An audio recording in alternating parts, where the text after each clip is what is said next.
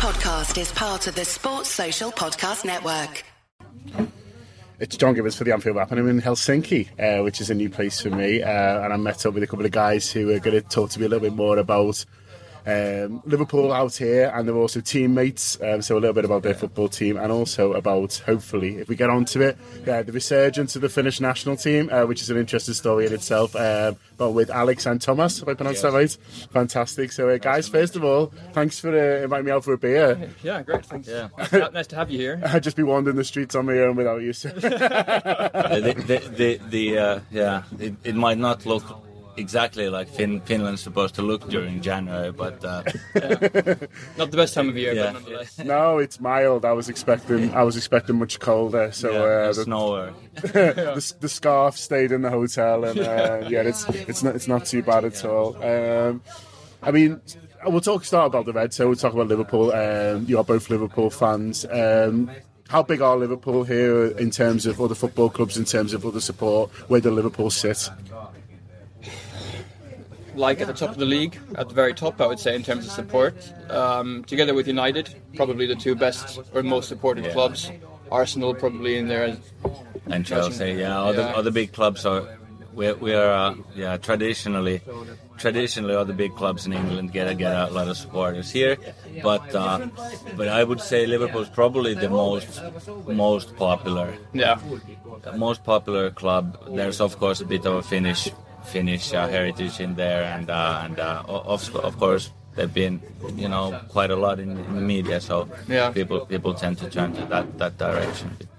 And going way back before the times of the obvious names of Sami Hyppie and Jari Litmanen, who had an unfortunately short spell with the Reds and probably didn't hit the heights that he did back in the Ajax teams, but even going kind of before that in the 70s and 80s, as Stompa, you and I were talking about the other day, Liverpool were the only team that was being shown on television, and I think a lot of people kind of gravitated automatically to what they saw on television, really, to be honest. Yeah, because I think people would maybe expect that it was with Sami Hyppie and Jari, as you say, to a lesser extent, just because of the time that made Liverpool popular here. But I always remember with Jari Litmanen, when he came to Liverpool, everyone always said his knowledge of Liverpool Football Club was so much. He knew. I think Jamie Carragher used to test him. He used to do quizzes together, and apparently his knowledge was just so. That's is that the level of passion that people have once they're in? Then they kind of want to know it all. Yeah. I would say so. Of course, Jari is a self-proclaimed football nerd. In a way, he probably know a lot about any other team as well, but during those kind of formative years for him as well, like 70s, 80s, Liverpool were very dominant in the European scene and in the media. They used to show one game per week from English League here in Finland in television, and usually it was a Liverpool game because they were the best club. So that's how I got Liverpool during the 80s, and that's I think how most of the people at the time. A bit later for myself would be the 05 Istanbul final since then. But, okay. But yeah. Yeah, so obviously now viewing's changed over here, the days of, one game a week getting to see who it was. Now presumably the games, it's all weekend, the same it is in England. It is, and I think Liverpool are still scheduled to be shown almost every weekend, despite who else is playing. And Norwich are getting in there these Well, that's an interesting one because obviously Norwich aren't doing very well, but the centre forward very much is, and so is he sort of a local hero now? Is he fighting for the younger ones? Absolutely. I'm quite sure there's going to be a bit of a surge. Well, if and when Norwich get relegated after this season, then I guess that they're not going to be as popular as, but still their Finnish centre forward Tempuk is going to be big in the media here anyway. So Norwich are gonna attract some supporters still. And he's just been named the sports person of the year as well. Oh, okay. Last week. which is a big thing. Which is a big thing for a footballer in the first place to get that, like to be nominated as footballer and then to win it as well. When like the number one sports in this country tend to be, revolving around snow and winter, be it skiing or downhill skiing or cross country skiing, or then of course ice hockey. So So for a footballer to win it is a very big thing. Yeah. Yeah, it is. It's funny to come somewhere like this because when I was on the bus on the way to the hotel and around the corner from here, actually, I see a sign for the Olympic Stadium, and I'm thinking, when were the Olympics here? And then of course it's the Winter Olympics, and it's what we actually it was not. It was the Summer Olympics. Was it 1952? Oh, okay. Yeah. Which is why the stadium was built. Yeah. For those Olympics. Yeah. But actually, interesting thing about Norwich as well, I've got a mate at work who claims to be a Liverpool fan, yet he's never been to Anfield, but he flew out to Carrow Road. Is it Carrow Road where they play? Earlier this season to see Pukki play, just to see him play, even though he claims himself to be a Liverpool supporter. And I thought that was quite astonishing that you would rather go to Norwich than to make the trip to Liverpool to go see the Reds. That's sadly that seems to be the mentality for a lot of people. Yeah, and it's a bit. Yeah, the success is really because it's one man's success essentially, and then the whole nation stands behind him, of course. So it kind of. So if Norwich go down and then he leaves, then that other team, whoever it is, might start to kind of get a bit of attention as well. Exactly. Probably. Yeah, because he's the first Premier League player in years for us Finns. So obviously he's gonna get that kind of underlying people who want to follow football, but don't really attach themselves to certain club. Of course, they want to see how Pukki is playing. Yeah. So for those of you who stay loyal to Liverpool, presumably, as you say, back in the 80s, it was this team that plays over here, whereas now, the world's smaller, flight to there, Finnair, flight to Manchester, so the people try and get over as much as possible, make the kind of pilgrimage. Yeah. I know loads of people who will go. I try to go at least once a season, but there's been seasons for a couple of visits as well. Or then go to one home game, one away game, or something like that.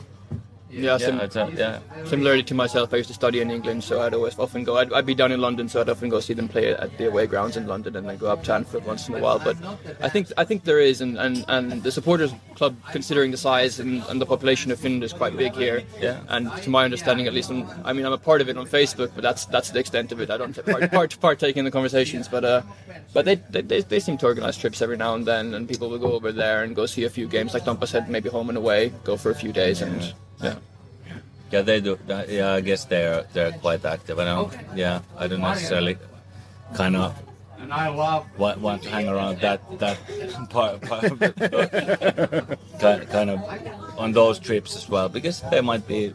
I also like Finnish football, and I have a local club here so that I support, and I don't need to go to Liverpool to listen for the whole weekend how Finnish football is shit. Well, tell us about your club then, because as you mentioned before, your teammates here, so you have a club here in Helsinki, so tell us a little bit more about them and the kind of, I guess, brief history of the club and your guys' kind of involvement in that. Go on. About Ruiskus, our our Sunday football. Yeah.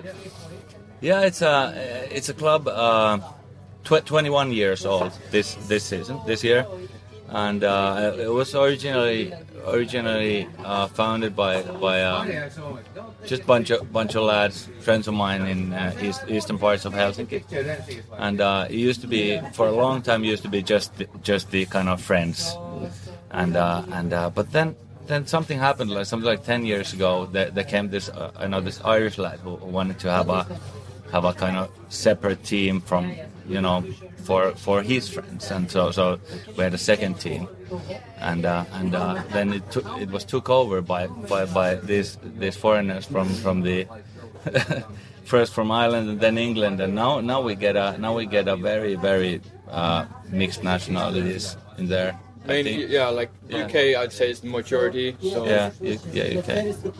Brits, few Scots, Irish lads, and then we have some Spaniards, a bit of Danish lad playing for a while, Russian guy, Ukrainian, and then us two or three Finns. Yeah. So it's a real kind of mixed nationality. Yeah. And how do they kind of come to kind of get involved? Are they, people kind of living over here, or? Well, actually, funny story how I came across it was Futis Forum, which is a very old kind of forum-style blog interaction kind of platform online, and people search for players there, and they'll be saying in the beginning of the season we're playing at this level and this level, come for a tryout and whatnot. And it was either on there or on social media on Twitter, because we were sponsored by an English language Twitter account a few seasons ago called Escape to Suomi, which is run by two or three British lads who report on Finnish football and all things related to the national team and the local league here. And we had them on our shirts, and that was a cool thing to have. And it really, I hate the word organically, but that's how it tended to come about, at least for myself. But I mean, Tompa, you've been around. Yeah. Now it looks like the manager at the time, Gav, who was supposed to be here with us, it just looks like he's got a big scouting network. Anybody who is moving to Finland, he'll call for He's a got tryout. some connections at immigration or something. Call up all the new lads. If he looks like a footballer, must be like that. He's got spies all over the place. Like if there ever is a Finnish girl anywhere studying or living abroad, and when things are starting to get serious with a local lad, they kind of turn, because that's the usual story, they all have Finnish wives, so yeah, Gav must be in the know of thousands of Finnish girls abroad. Yeah, and this season we've got two teams at least, so we play in the 4th division, and then for the first time we've got an over 35s team, and then we're looking to to keep intact the 6th division side. So there's 7 divisions in total, and you start off at the 7th. right? When you're a new team, and that's where we started off 2 seasons ago with the 2nd team, which is where I play. Went undefeated for the first season, got straight promotion to the 6th division, and yeah, now been there for the whole of last season, and looking to retain our place and hopefully go up this season as well. Yeah, it's I think football, in a way, it's a kind of, it's the natural way of getting, when people move here. It's how do you get to know people? Yeah, definitely. It's either you work or then you ask around, like, is there a game of football to play? And I really think that should be a bit more kind of there should be a bit more kind of visibility for how good places the football pitches are for meeting people and new friends. Yeah, it's true, because there is no such thing in let's say ice hockey, which is the most popular sport in Finland. You can't go anywhere because it's all teams. It's very organized. There are no kind of random Sunday games anywhere. But in football, you can just walk to the next pitch and see if there's anybody who wants to play with you. Or if there's anybody at all. That's true. That.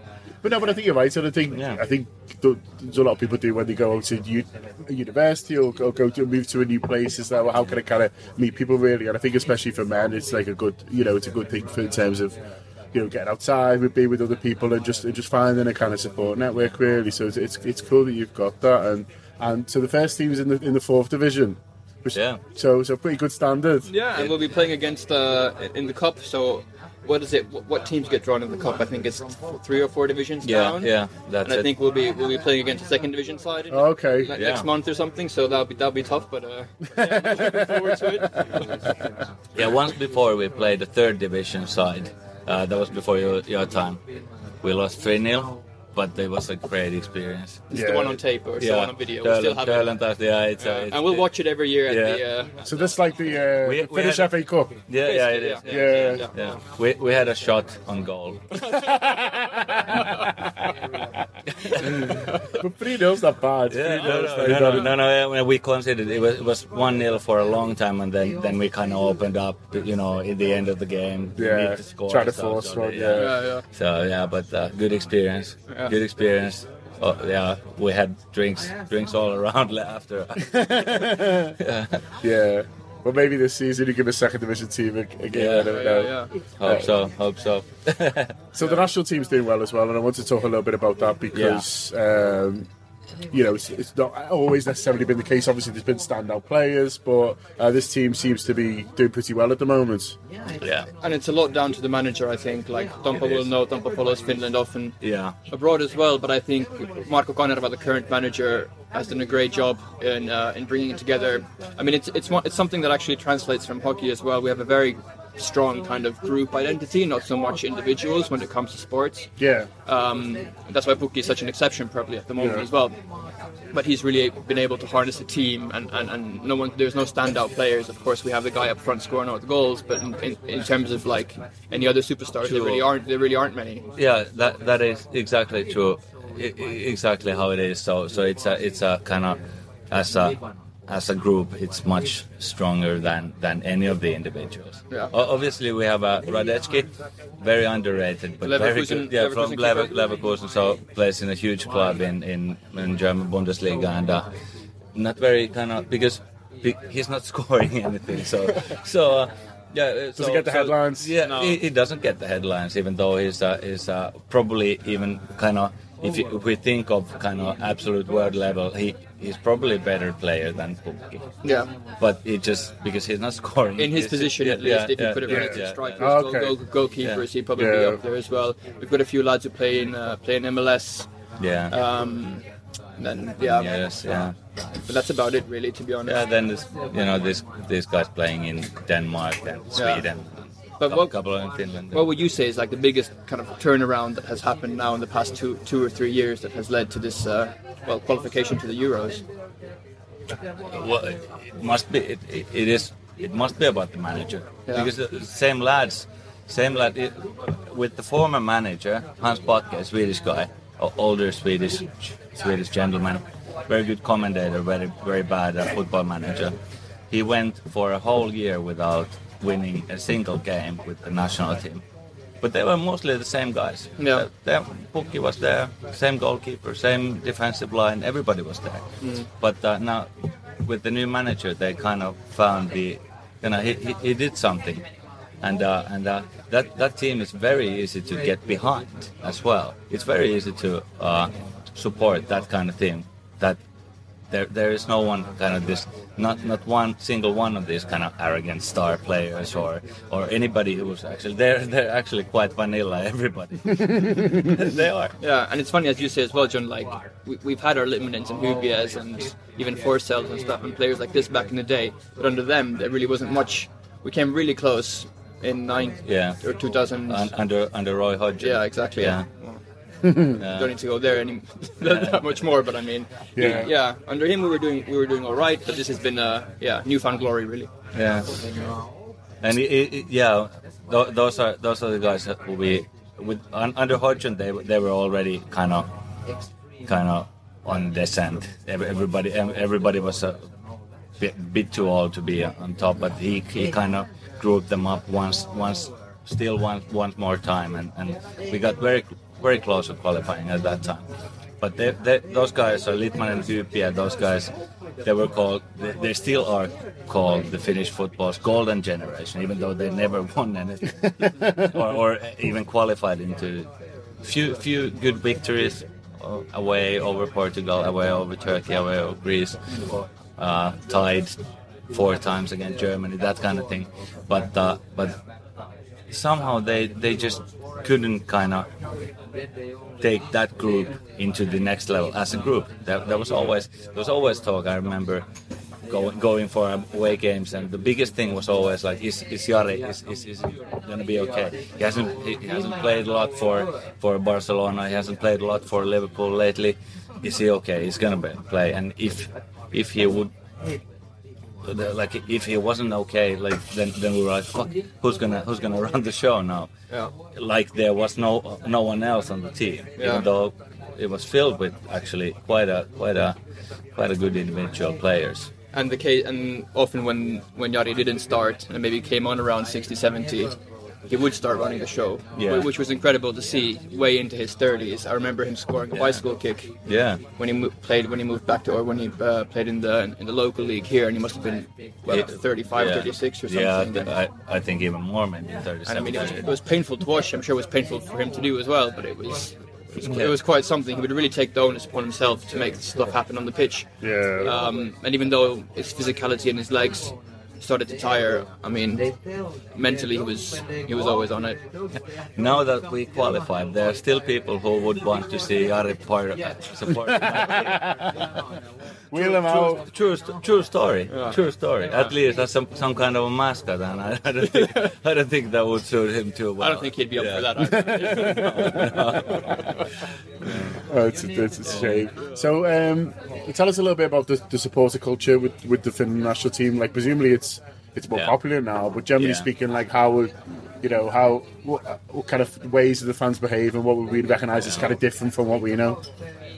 Yeah, well, I would say that we have a budding supporter culture here in Finland in the local league. The biggest teams, my club, Hoiko, the local rivals, a couple others get a good support in normal games as well. But since during the last 20 years, the national teams gotten very organized supporter club, and we often. For any game we get at least a couple of thousand kind of very loud fans, and it's been hailed also very much hailed in the media by the players, and of course that kind of fuels it up a bit more. I think somebody told me that this is the closest thing you can get to real football supporters. Supporting being a real football supporter in Finland, but I still think anybody who opens his mouth during a game is a real football supporter. So, even though there would be just a couple of your mates there. It's a good point though. Like the players have also taken it upon themselves to kind of lead this, lead the fan base really. So often after the games, Radetzky will be there with a megaphone shouting into it and making people dance and clap and sing and whatnot. And they've really.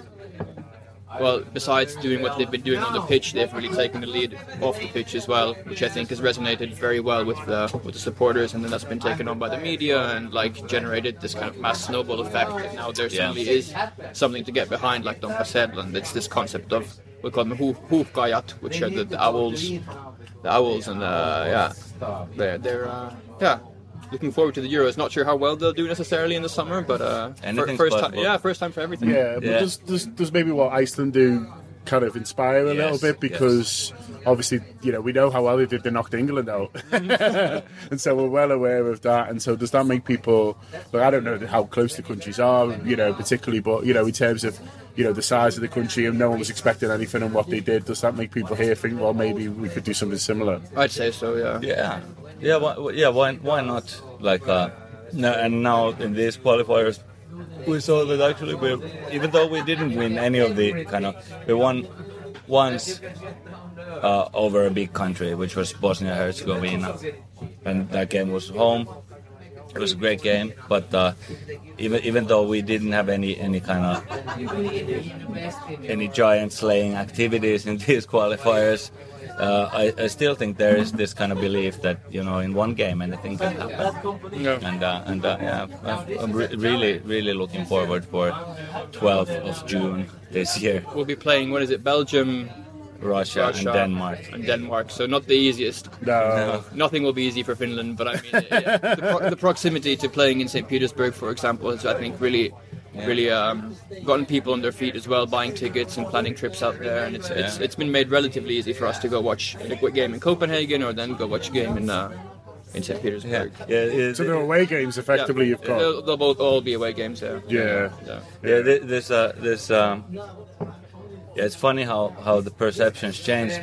People. I know so many people who thought that I'm just flat out crazy when traveling. Watch Finland game play somewhere I've gone to Spain and to Northern Ireland and England and Italy and all over Europe to see an away game. These guys are like, why would you go there? Always get beaten, and and now the same lads are calling me like, how do you get tickets? Yeah. how do you get tickets? I was like, I get tickets. you don't. It's funny because we've got the same with a guy called Craig Cannon, who Alex will know, who just went for. He's from Northern Ireland, and he went for 2 years without seeing Northern Ireland score a goal. Yeah, forget about win a game. 2 years, didn't see them score a goal, and then now obviously the same manager inspires it. Michael O'Neill and he's inspired it, and now you can't get a ticket for love nor money, but they've all got the credits, you see, so they've all got it in the bank, so they all get to go. But yeah, it's funny how people kind of come. Have a soft spot for those Northern Irish fans, because it was actually before our Olympic Stadium went. That was the last game before it went to renovation. It's going to be open next year again. And it was against Northern Ireland in those qualifiers in which they qualified in the last games. So it's like 3 years ago, so something like that. Afterwards, we went for beers, and we got into the pub in the city centre where it was filled with Northern Irish people. But of course, they were ecstatic because they had qualified for World Cup. Was it the World Cup? Yeah, the previous one, yeah. And we had a very messy night with those guys. But they were good fun. No problem with that. Yeah, and we kept talking about, like, one day we're gonna qualify as well. Now it happened. Yeah. Amazing. Yeah, it was good. So do you see football changing in terms of the hierarchy here? So obviously you mentioned the winter sports and things like that, but is football growing in terms of its place in the ladder? I think, the winter months are tough because of the climate, and the facilities don't exactly meet each other. So like we'll need a lot of warmed or heated up pitches outside if it does snow, and when it does go below zero here, and you need proper facilities to train and to really want to train in those conditions as well. But I think more and more, starting from like a very young age, I think people, whether it's through Pukki or whether it's, supporting someone like Mo Salah, and a bigger club, I think they're getting into it more and more. I mean, the exposure that football gets here has also been taken to another level following success as well. Yeah, I think it's changed dramatically, kind of how football is nowadays recognized as the leading world sport in Finland as well. Whereas it used to be like, football is boring. It's slow. It's nothing happens. No one's scoring. No one's fighting. there is no sticks you can beat people up with. That kind of thing. But to be honest, it used to be like that. Like when I was growing up, football was not very kind of widely in the media. Like, and now they cover every league, and it's gone more global. Yeah. Because of you can see games. You can support American kind of MLS team if you want to, and see all those games if you really want to. So we've definitely benefited from having Twitter then over in this part of the world. That's it. Just before we finish, I want to go back onto Liverpool, if you don't mind, and ask you about your favourite time you've been over, so your favourite trip to Liverpool. If you just have a little think on what's been a highlight of your guys. It could be an away game if you want, actually, but over in England. I have a good story from the from when I went to Stamford Bridge to see Liverpool play away against Chelsea. It was, I think it was around 10 years ago, maybe 11 years ago. I think 2008 probably. 1-0 for us, and Alonso scored. Oh yeah. But I got the ticket through a mate who's a Chelsea fan. But I didn't know that. I was expecting to go into the away end, but no, I was in the home fans end, and I had a red and white scarf, and when I was going into the stadium, the steward said, like, no, you can't wear that there. Like, it's not possible. I was like, no, this is the away end. No, it's not. I was like, fuck. And, so I hid the scarf, went there. I was with a mate who was also a Liverpool supporter, and we sat down in kind of fringes of people, like, and tried to be invisible. But in the second half, when Alonso scored right in front of me, of course I kind of rose to my feet and started yelling and celebrating. I saw this kind of lads turn to me, look, what the fuck? So I saved the situation by kind of shouting obscurities in Finnish into the pitch, like that's like. You were angry. I'm angry. I'm not celebrating. That's why I'm pumping my fist. That's quick thinking. Yeah. I probably saved a couple of teeth as well. Yeah, I think mine would have to actually be an away game as well, and in London, incidentally, similar kind of experience at Craven Cottage, 13-14 season, 3-2, when Gerrard scores a late pen. I think it was 3-2, wasn't it? That game when 13-14. 13-14 season, exactly, and a very, very similar kind of experience. I thought I was going in with the away fans, ended up sitting with the home fans, and an older gentleman behind me tells me to sit down every time Liverpool score. Only he's allowed to stand up when Fulham score, which didn't seem fair at the time. But that's simply because I saw Luis Suarez play live, and that was the only time I've ever seen Luis Suarez play in the flesh, and he's got to be one of the best footballers, if not the best footballer, individually talented footballer that I've seen play, and that was. Yeah, I'll always remember that seeing him play, and that team, to be honest, as well. Special connection to that team, even though they did fall short at the end of the day. But the 13-14 team, after the 05-06, the Istanbul success was the first team that I think I was really behind myself, and I could see them go places. I mean, they did fall short, but yeah, it was a great night, that one. Yeah, good memories. I wasn't at either of those games, so I'm a little bit jealous, especially the Fulham one. I remember that well. But listen, thanks guys for your stories and your insights into kind of football over here, and good luck in the Finnish FA Cup. Cheers. Giant killing. I'll have my fingers crossed for you. Thanks guys, and obviously good luck in the Euros next year as well. But thanks a lot for that, and I hope everyone's found that interesting too. Sports Social Podcast Network.